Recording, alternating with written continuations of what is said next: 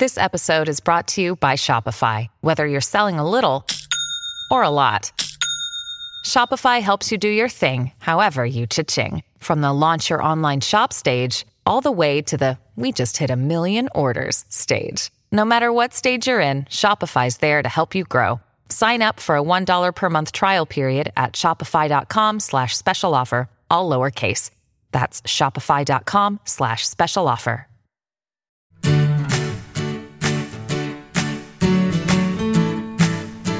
Hey everybody, this is Phil Town. And this is Danielle Town. Welcome to the Invested Podcast, where we are learning how to invest. Like Warren Buffett.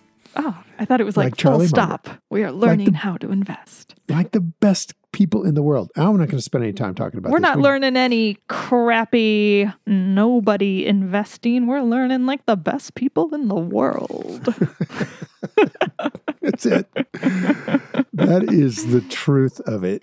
And it's so amazing that this is not taught in schools. I mean, there are a few places maybe where they're starting to get into it a little bit. But most of the world is functionally operating as if the stock market prices all businesses correctly at their values and does it all the time, and that there are no exceptions to that rule, or very few that may come along once in a while if you're a soft version of that whole modern portfolio theory thing. The problem with that is, though, that investors like Warren Buffett, Charlie Munger, and many, many others have followed a philosophy that says that stock prices and stock values often diverge. And when that happens, you can pay too much for a company or you can buy it super cheap. And so what we're working on this podcast is the information you need to know when it's time to sell companies and get rid of them because they're ridiculously expensive, and times when you should be buying them when they're ridiculously cheap. And frankly, if you wanted to keep doing it with an exchange-traded fund like SPY or DIA or IWM, which is the Russell, you could do that. You could just say, okay, well, I'm going to be in the market when it's super cheap, and I'm going to ride it up, and I'm going to be out of the market when it's super expensive, and I'm going to avoid having it go down. And so this podcast is really oriented toward investors who want to follow the principles of Warren Buffett and protect themselves from a big market drop. And that's what we're talking about. And one of the things we're talking about... I don't care about any of you all. I just care about myself and learning about my own investing and what I have to have questions about. And that, so not true. In my opinion, is what this podcast is all about. Oh my gosh. That is so not true. Danielle is out there all the time working with people to help them get over their fear of being involved in their own investing work and to take it on as a practice. And I think this is something I've learned from her over the last 3 years of this podcast, is that investing is best seen by most people as a practice. It's not a job. It's something you do that is, you're not going to do it perfectly, but you're going to do it to the best you can do it. And the key is to do it and improve. Yeah, totally. But I mean, seriously, like everybody cares about their own experience and their own practice and their own investing. And I think that's what makes our podcast work, is that I am deeply self-interested. And my own experience has been the same as the experience of many other people. And I would say, actually, we are, to paraphrase Nixon, the great silent majority of people out there who are not naturally interested in finance and investing, and yet know that we need to be doing something with our money. Generally, we know that, and then we do nothing, and we try not to think about it. But therefore, if we can make it interesting and cool and fun and like a good part of life, amazingly enough, which is what we do here, Dad, then it works and it's not a hardship anymore and it's not painful. And you get a fabulous side benefit of making some money, hopefully. And having freedom in your life. I mean, ultimately, we would jump on the bandwagon of financial independence, retire early, FIRE, which is, I think, lovely, and which only needs to learn about investing in order to do it better. But the idea is excellent, and that is have a life. A friend of mine is Tim Ferriss, who has great books and a great podcast and a great blog and is phenomenal, and really enjoy Tim's view of the world. And his book, 4 Hour Work Week, was a national bestseller and really pointed in the direction that a lot of millennials and a lot of everyone of every generation, including mine, who, my generation is trying to get retired late. We're the financial, what are we? Financial hostages retiring late. I don't know. It's just, we're a mess in the baby boom generation. And we need to do something different now in order to not become a real burden to our kids. And so, but if I am a burden to you, honey, I would like Don't it that worry. you're a good investor so you can handle it. Oh, I know. Don't worry. We got a room for you, Dad. It's going to be fine. You won't be a burden. Well, it would take me failing to follow my own education. It would be really ridiculous if that happened. But nothing's impossible in the world. We can all make mistakes. Nothing's impossible. That's right. I was just reading this really interesting profile of Jack Dorsey, who's I guess he's the CEO of Twitter. I think he is. He's like the head of Twitter. And founder, yeah. I think he's still the CEO. And he's the CEO of Square and the co-founder of Square. So he's the CEO of two major companies, which only a few other sort of tech people have ever accomplished. Steve Jobs was one, Elon Musk is one. And so I think he, according to this profile, seems to really like sort of having that title. Anyway, the point is, the article is all about how he's really into Vipassana meditation and does all these sort of alternative therapies and practices. And Steve Jobs did the same kind of stuff. And Elon Musk does all sorts of, obviously like interesting things and talks about it on Twitter a lot. And there's sort of this vibe of wanting to live a better life amongst people who are very interested in changing the world. And I feel like we are part of that. Now, I'm not trying to be like a crazy tech founder billionaire, because that's its own section unto itself.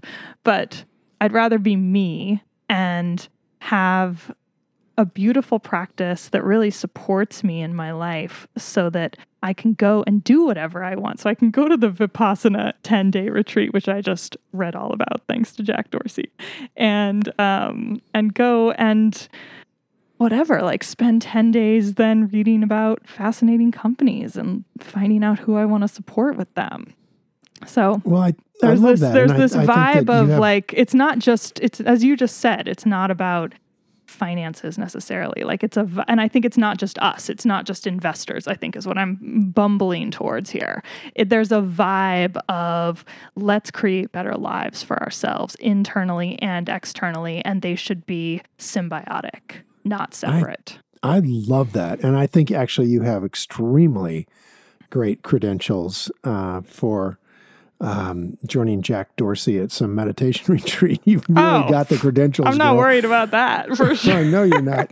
I mean, for those of you who don't know, Danielle, we moved over to a meditation community in Iowa, and she grew up in the meditation community school, the private school. For transcendental meditation. Yeah, transcendental meditation, and actually went for a year of school with, what would you call the ladies? It's a monastery, essentially. They're a group of women who have secluded themselves from the world and meditate about 6 or 7 hours a day cumulatively. And they're monks. Yeah, in 7th grade, you went there. Yeah. I think 7th grade. No. 9th grade. What was it? 9th grade. 9th grade. Yeah. And just spent that school year there with those monks, with the ladies. What do they call it? A female monk? Is it a monk?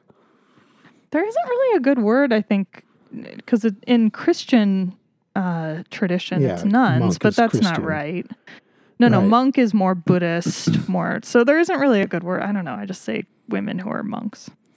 And by the way, you guys, this is the side of the podcast that we don't spend much time on, but just since we've wandered into it here, I think I will say that these alternative traditions, this idea of meditation, meditation's kind of a bit like pulling back the bow to shoot an arrow, with a lot of speed to it, is a good metaphor for meditation, and that community of meditators goes out across the world, across virtually every religion I've ever studied has some component of this in it. Mm-hmm. Certainly Christianity does. And back in the 40s, a monk with the Catholic Church named Thomas Merton wrote a wonderful book of his research into the meditation techniques of other religions, and it's called The 7-Story Mountain, and it's really worth reading. I don't think I've ever read that. Really? Oh, it's great. And it's still in print. It's a beloved book exploring the concept of transcendence throughout the world. Transcendence is basically going beyond thought into a really quiet, silent place where your body gets a deep rest and your mind is alert. And it's very blissful, I guess, is the bottom line. It's blissful, but it is also conducive to living a better life and to having a stronger impact on the world and toward getting into Dharma, which is, not a real Western concept, but there's an idea out there in the East that I love, and it is that you're born into this life with a purpose, and following this path in life, that your purpose is following your Dharma. They call it following your Dharma. And it's the basic idea is that if you're in your Dharma in your life is blissful. No matter what it is you're doing, you're doing the right thing. And that creates a great deal of happiness and joy, even if you're struggling. Yeah, right? Struggle can be really a great thing. We have sports and we struggle and we do it on purpose and we have a blast. And so Dharma is something that is found by deep contemplation, I think. It's a sense of what is right in your life. And I think that sense grows if you practice meditation, contemplative prayer, following, even long distance running, long distance swimming, playing basketball at the level of a Kobe Bryant or a Michael Jordan, getting into the zone, as they describe it, is extremely descriptive of transcendence. And so it's there available, I think, in an infinite number of ways. You think you should try to find something in your life that takes you there. It's a beautiful experience, I think, that can help as an investor so much. I was reading, like I said, so I read this article about Jack Dorsey, which, by the way, is on Yahoo Finance. It came out on August 8th. It's a long profile on Jack Dorsey, very interesting. And so then that took me to read about Vipassana meditation, and which I didn't really know that much about. It's and as I was reading about it, all I could think about was being an investor, because what Vipassana meditation is all about is attention to the body and attention to the breath, at least the version that I was reading about. And being able to have perspective enough to have equanimity in pain. So it's Buddhist originally, but the way it's taught is separated from the belief side of it. And it's entirely about the idea that life is suffering and which is a completely Buddhist thought. And you're looking at me, but I know lots of people disagree with that. So I'm just putting that out there. It's a Buddhist idea. And then in order to live through the suffering and come to that level of bliss, we have to be able to have perspective that the suffering will change and it will shift and it will disappear and future moments will be different than this moment right now. And as I was reading about this, and I have not practiced this kind of meditation and I'm not an expert on it, but as I was reading about it, I just kept thinking about investing so much, because investing can be so painful and scary when stuff is happening that you don't understand and you have no perspective on. And the equanimity comes, and this is what we talk about all the time, Dad. The equanimity comes when you know what you own, when you understand what you've bought and why you bought it, and to put it very on point, why you bought it at that price. And then when the price goes down from that price, you can feel calm because you understand and you have perspective. Even better, you can feel joy. Yeah, you can feel joy. That's right. You can buy more. Because you are getting an opportunity to buy more. That's right. At an even better price. Mm-hmm. So, yeah. And I think that maybe it sounds a bit of a reach, but I don't think it is, to be able to experience those feelings of fear and pain and whatever it is you feel in a meditation practice to that waking experience in an investing practice. I don't think that they're different. I think they actually support each other quite beautifully. So I think your example of yoga is awesome. You're like, get away from Vipassana. I find yoga to be painful, right? Oh my God, don't we all? In fact, it almost feels like the point of yoga is pain. Oh my God. I just did this new video that I found online, which was great. And it was all about opening up your psoas, which is like your hips and your sort of front body, which for me is ultra tight. And I was kind of like, oh, like I'm pretty awesome at this yoga thing. And I was doing this video in the living room and Nuno was reading a book near me. And I just was like, suffering, dying through this opening of the front body exercises, doing these, like literally, he was just like, oh, now take your foot and do a lunge and then take your foot behind you and just pull it up over your shoulder just like this. And I was just like, excuse me, what? And Nuno just started cracking up because he was like, the noises you are making are of like an animal in pain. Well, we better put a word in here for all of our yoga instructors out there listening to this podcast. Oh, they know. They know. We know that we're not supposed to be in pain in yoga. No, that's not true. That's not true. Not being a yoga guy, I just would say that every single time I went like, they would tell you, back off. You have to be able to breathe. As long as you can breathe, you're okay. And I could breathe. So I was okay. And I did come out of the pose earlier than the guy on the video because I was not okay for as long as he was. But it was, it is painful. And like, that's okay when you understand what's happening and you can feel where the limit is. I don't know how we got over into this level of pain thing and I was really using yoga as a metaphor. I think it's because I spent like an hour reading about Vipassana meditation and how powerful the pain is. Investing shouldn't be... unlike yoga, investing shouldn't be painful. It's a practice that should be Maybe that's why painless. I like investing so much. It's not painful. Exactly. It should be fun.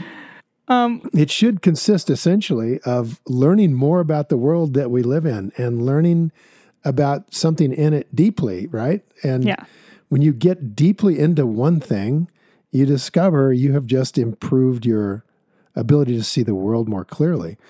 And I love that about it. So if I'm learning about trains because I'm interested in buying Burlington Northern a few years ago, and so I'm reading all these books about intermodal transportation and how that thing evolved, and the whole... Oh, it's the best, right? It's the best. It's like all of a sudden you're going like, wow, I just been driving by freight trains my whole life, not paying any attention to them and not even noticing that they went from boxcars to these stacks of trucks beds, basically. And the whole world has changed. They don't do boxcars anymore. It's just all trucks. So it's amazing, man. It's like the world is such a fascinating place when you start to see how things have evolved to where they are. Totally. And that is a big part of what we do as an investor. It's the best. Like nerds of the world unite. It's the best. Speaking of train companies, how would you feel if the CEO of a given train company was paid in some manner related to the stock price, Dad, and let's say that company was also buying back its stock? In order to get the CEO to be paid relative to the higher stock price. Look at me getting us on track. Look at that. Which means, is there some possibility that buybacks could be driven by a lack of integrity? Yes, we can explore that. So let's just we've used up all our time today, folks, talking about I think pain. we can wrap up buybacks today. Let's just say that the good reason for a CEO to buy back their own stock, by hers or her company's stock, is that the stock price is quite cheap relative to the intrinsic value of the company. Okay, wait a second. So now I know that I made the transition, but now I have to actually transition my brain. So okay, go ahead. Say that one more time. So now we're talking about buybacks. We've been talking about buybacks for multiple episodes. What that is when a company buys its own stock on the open public market and then brings it into the company and retires it. And therefore, each individual share of stock that's out there now owns a larger percentage of the company. And we're not going to recap the rest of it. Go listen to those episodes. So what we got onto last time was how CEOs are compensated and how maybe they have an incentive to make stock prices go up using buybacks. Yes. So we can say that there's two forms of buybacks. Buybacks with integrity and buybacks without integrity. Oh, I like that structure. Buybacks for an ulterior motive that benefits the CEO without a corresponding benefit to the owner of the business. It's a one-sided, weighted transaction. So the good one to start with is where the CEO understands that price and value can be different in the stock market, that the price of their stock is not necessarily the value, and they recognize that, oh, wow, it's 2009, and we are Apple Computer, and our stock has dropped to some ridiculously low level. We know that the future is bright, and the value of the business is much higher than the current stock price. And in that case, buying back the stock gives every single shareholder a larger piece at a super good price. So in other words, we're going to allocate capital to Apple just like an investor would who's getting a bargain. Yeah. So every dollar we spend is actually producing, let's say at that point in time, at least $2 of value, which is an extraordinary bargain. It's really hard to do that by just investing in the company, growing the company faster to get 2 to 1 right away is really hard to do. So buying back the stock when it's super on sale is a really good idea. And Warren Buffett right now is contemplating, with $110 billion, buying back his own stock. And we know that because at the last annual meeting, they were talking about it. Well, and they've been buying little chunks, but nothing to, write home about. Which, in my mind, tells you that they're thinking it's not a horrible deal right now. And I think Charlie said this. It's pretty straightforward. It's not a horrible deal right now. But Berkshire is roughly at $200 a share. If there's a stock market crash and the stock goes down to $100 a share, those guys are going to be spending a lot of money on their own stock. Yeah. And that's because they believe the value of Berkshire. Now imagine this. They believe the value of Berkshire, long-term, the value of Berkshire today is $300 a share. Who told you that? $300 a share. $250 to $300. And if they can buy the stock at $100, I'm ballpark guessing. So this is a PBT number. Well, I've looked at it and I have a pretty good idea that that's the price. And then I think the fact that Buffett has bought some stock at the 190 range is a pretty good indicator that it's below the intrinsic value. So ballpark 250 to 300 makes sense.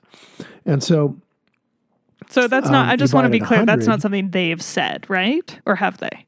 No. I didn't think so. Okay. They haven't said that. They've said it more or less. Yeah. Talking about book value and when they would buy. Yeah. Yeah, exactly.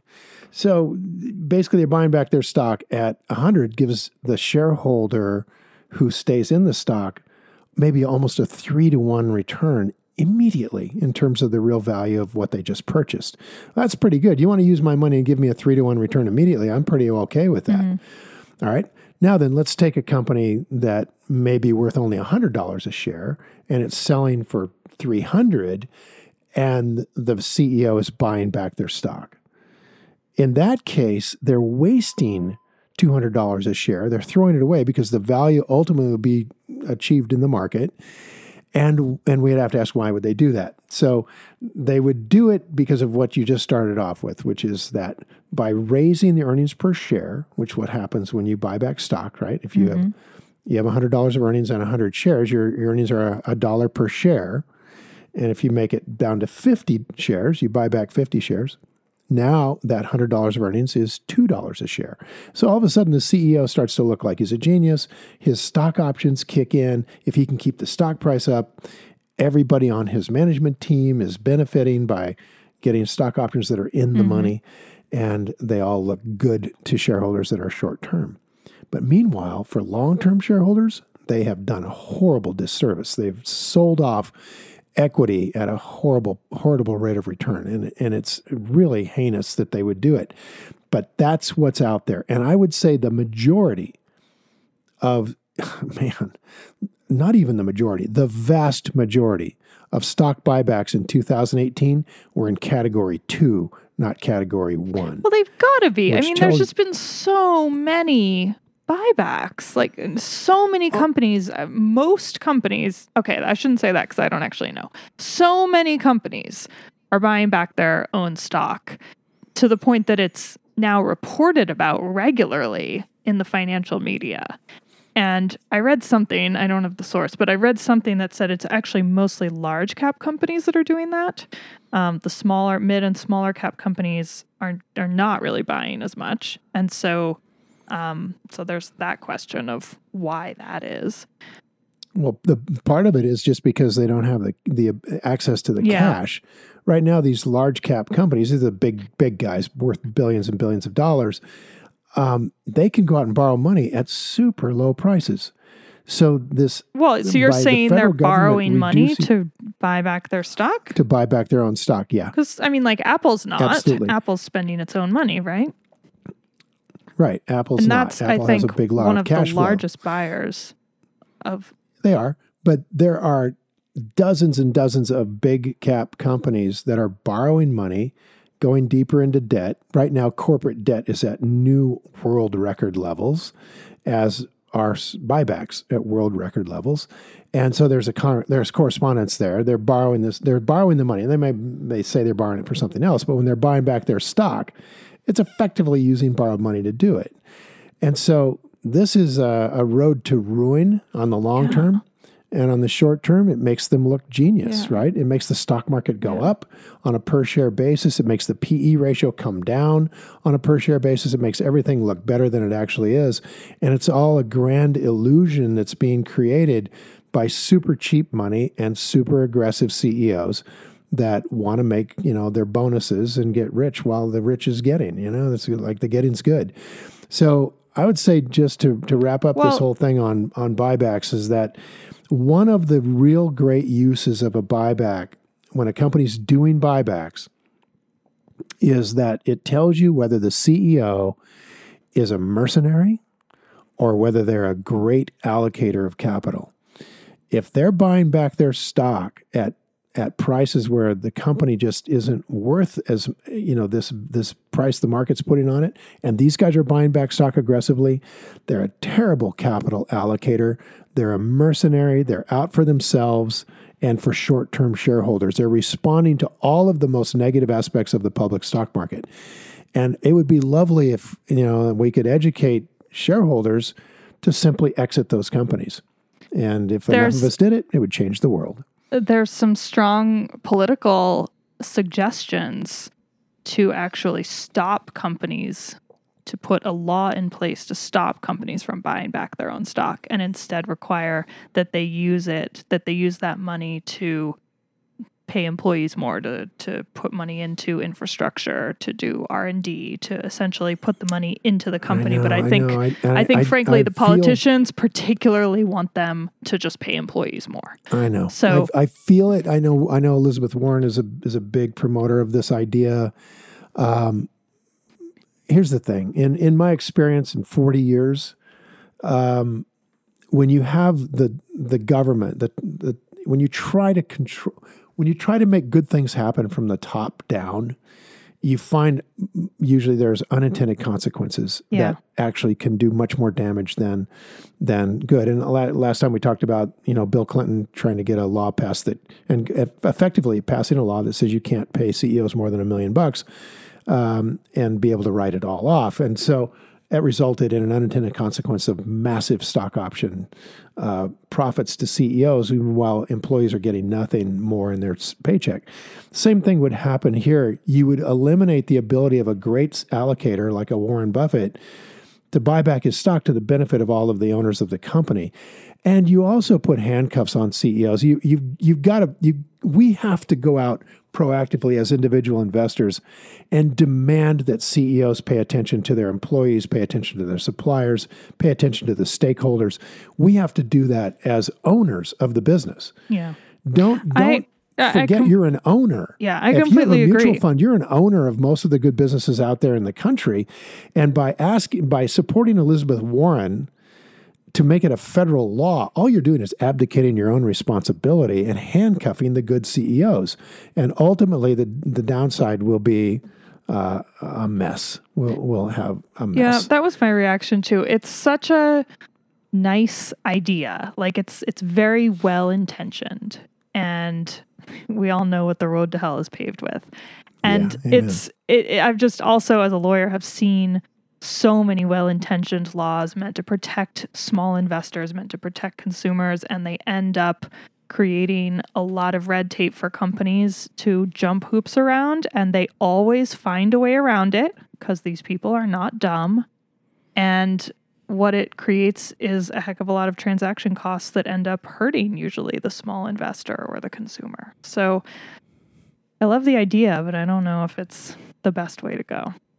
And I think you're exactly right. I love where you went with that. Like, it's our job. We need to behave like owners. That's where the breakdown is happening. It should not be top down with laws. It should be bottom up with us, the owners. Yes. And we, the people who own shares at all in anything, we don't behave like owners. I know it sounds great to make the world more fair and better for well, and I mean, maybe we're also being pie in the sky, like, oh, like we should just act like owners and, therefore everything will be okay. And, like probably a lot of us still are not going to. But if we, the people with a little bit of a platform, at least yell it enough, maybe some people will start acting like it. I truly hope so. I truly hope this podcast can be spurring you guys on to do your job as owners of businesses and don't own the bad ones. Don't own businesses where the CEOs are not taking care of the stakeholders. Don't own businesses where the CEOs are bad allocators of capital. If we have 85% of the money out there in the stock market, if everybody was acting like an owner, like a Warren Buffett, oh my gosh, you guys, the world would change so fast. I mean, we would see a revolution in the way corporations are functioning. But right now, we don't have that. Right now, there's a lot of truth in the fact that the management hides behind the corporate veil. They're protected from having no skin in the game, and it's just they act badly because of all of those reasons. And the control of that is actually in our hands as an owner of the business. And I think, please go out there and control them. That's what we should do. Which doesn't have to mean advocacy, right? It can just be choosing good ones and staying away from the bad ones. Move on. Exactly. Easy. Peasy. Do it from the couch. 85% of people move away from a bad company. That company's baby's going down. You'll see a new CEO in a heartbeat. Yeah. Somebody's going to be asking, why are our shareholders selling us off? Yeah. And the answer is going to come back because you suck you don't take care of your people.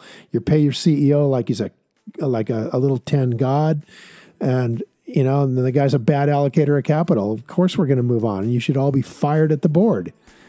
Of course we're going to move on. I would love to see that. I'd love to see that kind of revolution. That'd be awesome. Yeah, I would. Until that happens. Okay. It's time to go play. Alrighty. Thanks, everybody. Until next time. Bye. See ya. Bye. Hi, guys. Thanks for listening to Invested. If you enjoyed this episode and you want more information, including show notes and more episodes, visit us at investedpodcast.com. There's a special offer waiting for podcast listeners to attend my 3-day investing workshop absolutely free.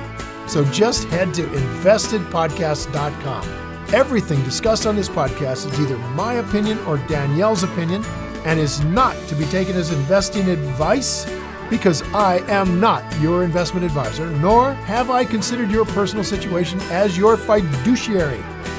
This podcast is for your entertainment and education only, and I hope you enjoyed it.